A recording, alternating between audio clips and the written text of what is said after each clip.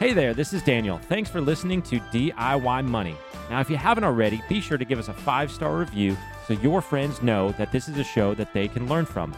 Check out our blog at DIYmoney.org. That's DIYmoney.org. Now, enjoy this episode. Welcome back. You're listening to another edition of DIY Money. DIY Money. Daniel, you know what that reminded me of? What? Do you remember Prestige? Prestige Worldwide. What movie is that from? I don't know. Step Brothers.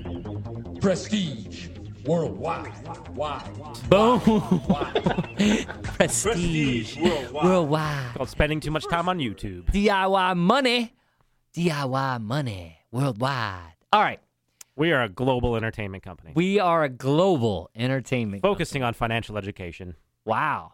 And Keep going. frugal living There you go. for your debt journey. Those are all the hashtags you can follow us on. Oh, yes, on Insta. Let's On have an Insta. Insta. Let's have an Insta update.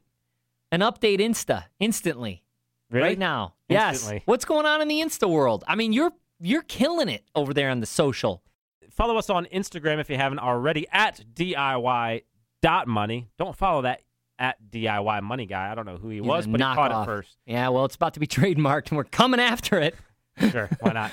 But yeah, we've been following a lot of folks, interacting with a lot of folks on the Insta. A lot of people, I guess because it's still towards the beginning of the year, we just got through tax season and so forth. We're seeing a lot of people that are aggressively paying down debt, hitting some good goals and milestones and so forth. So a quick couple shout outs to some of the accounts that we were following recently.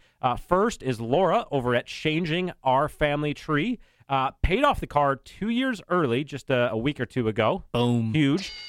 Which resulted in over half of their total debt from starting goal to, I guess, total debt payment. Half of their total debt being paid off so far. It wasn't just the car. There was some other stuff. But the car payment being paid off resulted in them tipping the scales, half the debt paid off. So that's I love awesome. it. That's huge. Good job, Laura. Yeah. And then Erica over at @TimeToShrink_Erica.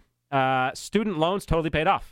Wow. And what I found inspirational about sort of Erica's journey is her Instagram account is not just talking about her financial debt payoff journey. She's really being disciplined in all areas of her life.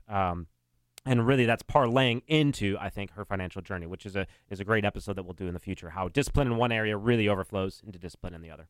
Get it, Erica. Nice job. Anybody else over there in the Insta world? That's it so far. I would look up more, but we're taping this on my phone, which is what I use to interact on the Insta so that I can put this on the Insta. And so I'm going to need more phones here in a few. Wow. Lots of stuff going on in the Insta world. No, hit us up. It's exciting. We like to know what you are doing. If you are on this journey with us, or maybe you're just new and you're just stumbled upon us, and we'd love to know what you're doing, what you are going through, and I think also let us know what tools, if any, other than just discipline and what am I trying to say? Go get them. I don't know. I don't have a word for that. Motivation. Motivation. Yes, there you go.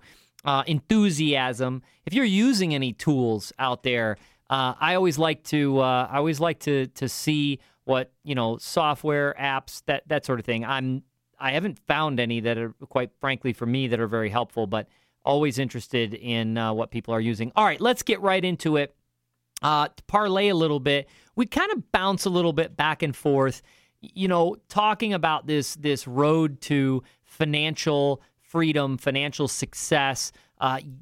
Weeks ago, we started with starting a budget, and that was one of the very first podcasts, and we talked about the step as far as tracking your expenses. Critical. You cannot start a budget without tracking your expenses. We have sprinkled in on occasion, and we will do that, forays into the investment and or personal finance world, maybe a little bit more in the weeds. So things like your 401k or Roth to a Flame, or what else have we done in that world? The Index Fund podcast. So we're going to kind of bounce back and forth. I think next episode coming up is about paying off debt, mathematical, reviewing, is the Dave Ramsey debt snowball appropriate, or do we want to tackle high interest first? We'll have our views on that. But we're going to go back to a show that we did a couple weeks ago, or just a week ago or so, talking about the mistakes that people make with their finance. And we got a lot of positive feedback about that. We went into, a world where we kind of beat people up a little bit. We talked about some personal stories. And now we're going to focus a little bit on the positive lessons to be learned from those mistakes. And we're going to kind of touch upon those areas a little bit more. I want to delve a little bit deeper into some of the financial mistakes because a lot of times we only deal with them in the rearview mirror. Oh, I made this mistake and it was 5 years ago. Well, what we don't do is we don't really get into that and say, well, what did you do to get out of it? And what did you learn from it? And now how are you doing things differently? And so we want to talk a little bit about that today. Daniel, you kind of put this on our radar, so I think it's great, and I'm excited to share some stories. But what were you thinking about when you came up with this title today, looking at the positive feedback from mistakes made? Well, nothing specifically, but I did feel like we kind of beat up on our audience a little bit, talking through mistakes. Even though we really talked about mostly our own mistakes, there was still sort of an era of harping on the mistakes. But when you really think about it, a mistake is an opportunity to learn, especially when it comes to your financial journey, because your financial journey is really an endless road. I mean, it just kind of ends when you die, essentially. So there's going to be speed bumps. There's going to be mistakes along the way. There's going to be twists and turns that you don't expect. And so those are all really solid opportunities that you can take something away and learn. So I think we each talked about a few of the mistakes that we had made. I know I foolishly bought a car in about the most foolishly consumeristic way possible. And you shared kind of the experience of the house that you and your wife purchased down in Florida. So, I mean, what are some of the stuff that we can learn from those experiences? Well, here's something that I probably learned earlier in my life. I can't pinpoint when or where, but I certainly used it and applied it towards this experience, and I apply it towards many experiences. So let me bring in our career a little bit. We manage money for a living, and we help people with financial retirement plans, etc. We make mistakes often. Now, we try desperately not to make a mistake in the planning phase, working with somebody, developing, cash flow projections, retirement projections, etc. But we are compensated based upon making decisions in the investment world. And there might be economic conditions that we're trying to predict, or we're trying to take all sorts of data and formulate opinions. And newsflash, they're not always right. And so we are often measured in success terms by how quickly we shift, how quickly we change. And the detriment, the potential catastrophic problem would come if we didn't change.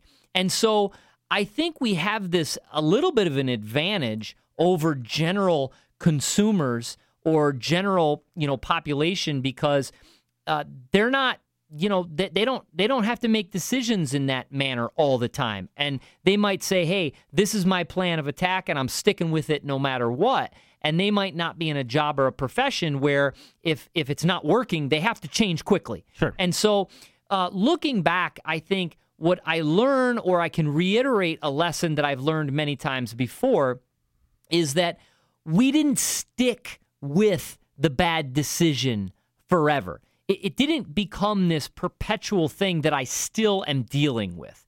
And that is one of, I think, the most critical lessons to be learned. It's that when you are making, or you make a financial mistake, a decision, the minute you realize that, and I don't mean the minute someone calls it out, or it's so bad that you go, oh my gosh, I'm forced to deal with this. No, the minute you realize that little voice on your shoulder goes, that wasn't smart, that wasn't right, maybe you shouldn't have done that, you need to rip the Band-Aid off as quickly as possible and change that situation. So in the situation that I was speaking of, we had to bridge the gap. There was no way. We couldn't have given that house away when we moved. We couldn't have. The entire, if you recall the story, we bought a home, not at the peak, thank goodness, but even if we had, so what? I'm bunting a little bit I'm hedging a little bit when I tell the story because I don't want to sound like a complete idiot. But, look, a lot of people were in the same boat. We bought as it was coming down, but only a year after the peak. And so we had a little bit of a hedge, but not a lot. But there was no way when we left the state of Florida that we were going to be able to sell. It just wasn't going to happen. In addition, I was not going, and a lot of people did this, I was not going to just walk away. Okay, I did not feel I wasn't in a financial situation where it was dire. I mean, if it was dire and I was gonna, I couldn't pay it, then there'd be a different story. But I had a financial obligation. I was in a contract with a bank that's called a mortgage, and I needed to pay it. But selling it was out of the question. If I could have, no question, I would have said, you know what, take the loss, move on. I'll make it up elsewhere. But I couldn't. We rented, we brought in rental. Thankfully, there was that ability to bridge that gap. But the minute we could, the minute that the market turned to be able to liquidate that property and move on, we did. We did immediately. It wasn't this long range, well, now we have it.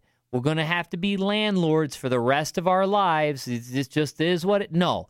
It wasn't the case at all. So the lesson that I relearned once again, learned at some point in time long before that, and I still to this day will utilize, and I see this constantly, is people will not do this, is if you are making a mistake, if you have made a financial mistake, if you are making a financial mistake, stop.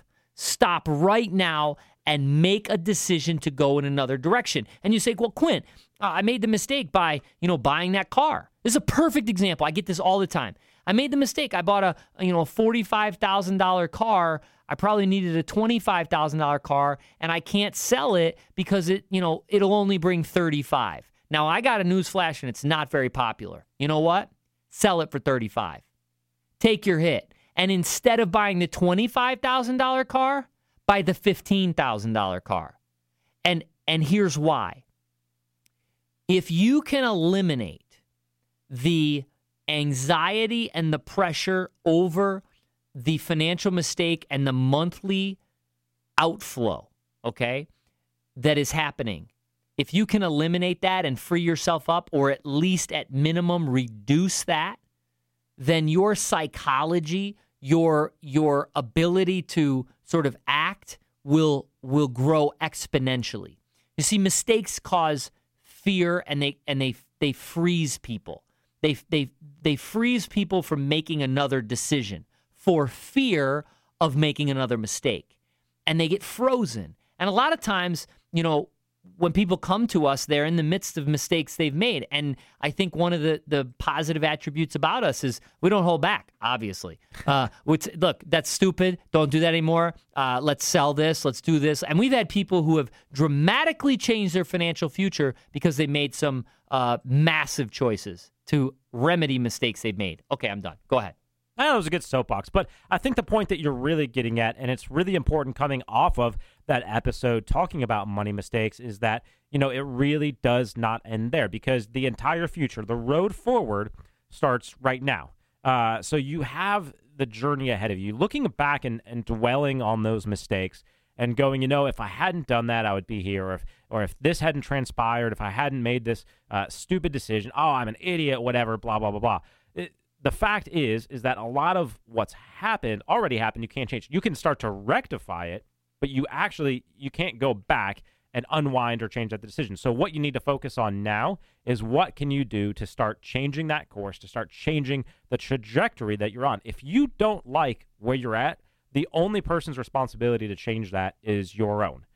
There's nobody else that's going to, come in and pick you up and dust you off and go, okay, I'm going to change this. Now, you can listen to us and get motivated and get some hustle in you to do that, but no one else is going to do that for you. You have to be the one that looks forward and goes, you know what? I don't like the road I'm on. I'm going to make a turn. I'm going to make a change, and I'm going to start looking forward down the road, not behind me. A lot of this is so closely related to anything that you will read or digest in the success world. So, if you're reading Napoleon Hill's Think and Grow Rich, it's about personal development, it's about success, and a lot of the same principles apply.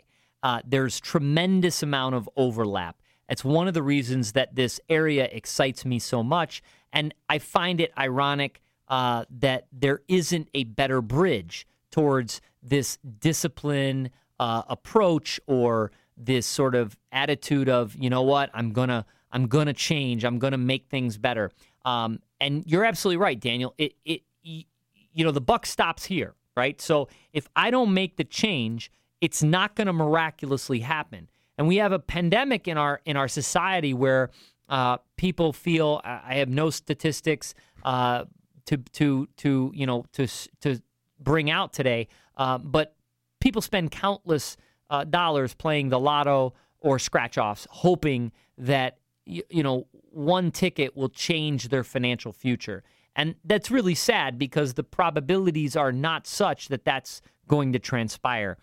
But they still do. They will spend that money hoping that something changes, when in reality, if they spent the energy needed, you're still, despite the challenges, we're in America, it's the greatest nation in the world, in my opinion, and you still have the greatest opportunities out there no matter what, okay? It's just directing and changing and possibly making a switch. This is a huge crossover, and it reminds me, just real quick, a story that bumped into a young couple one time. I never forget this. Bumped into a young couple. They were referred. They had some money problems, struggling student loan debts, et cetera, et cetera. And the individual, won't bring his name out, but many of our listeners may know him, may know of him. But this is years ago. He was, for a local church, a very large local church, he did all of the media. He did all of the television, video, et cetera. And from the moment he arrived, it was like a Spielberg, like you were sitting in your chair watching your service, and then they'd cut to some video, and you'd be like, what just happened? That's ridiculous. So this kid ends up, and we're talking, what do you do? Oh, I do all the video for this church. What? You do all that? Oh my goodness, this is amazing. Oh, I'm really impressed, et cetera. Well, finds out he went to Full Sail, the school in Orlando.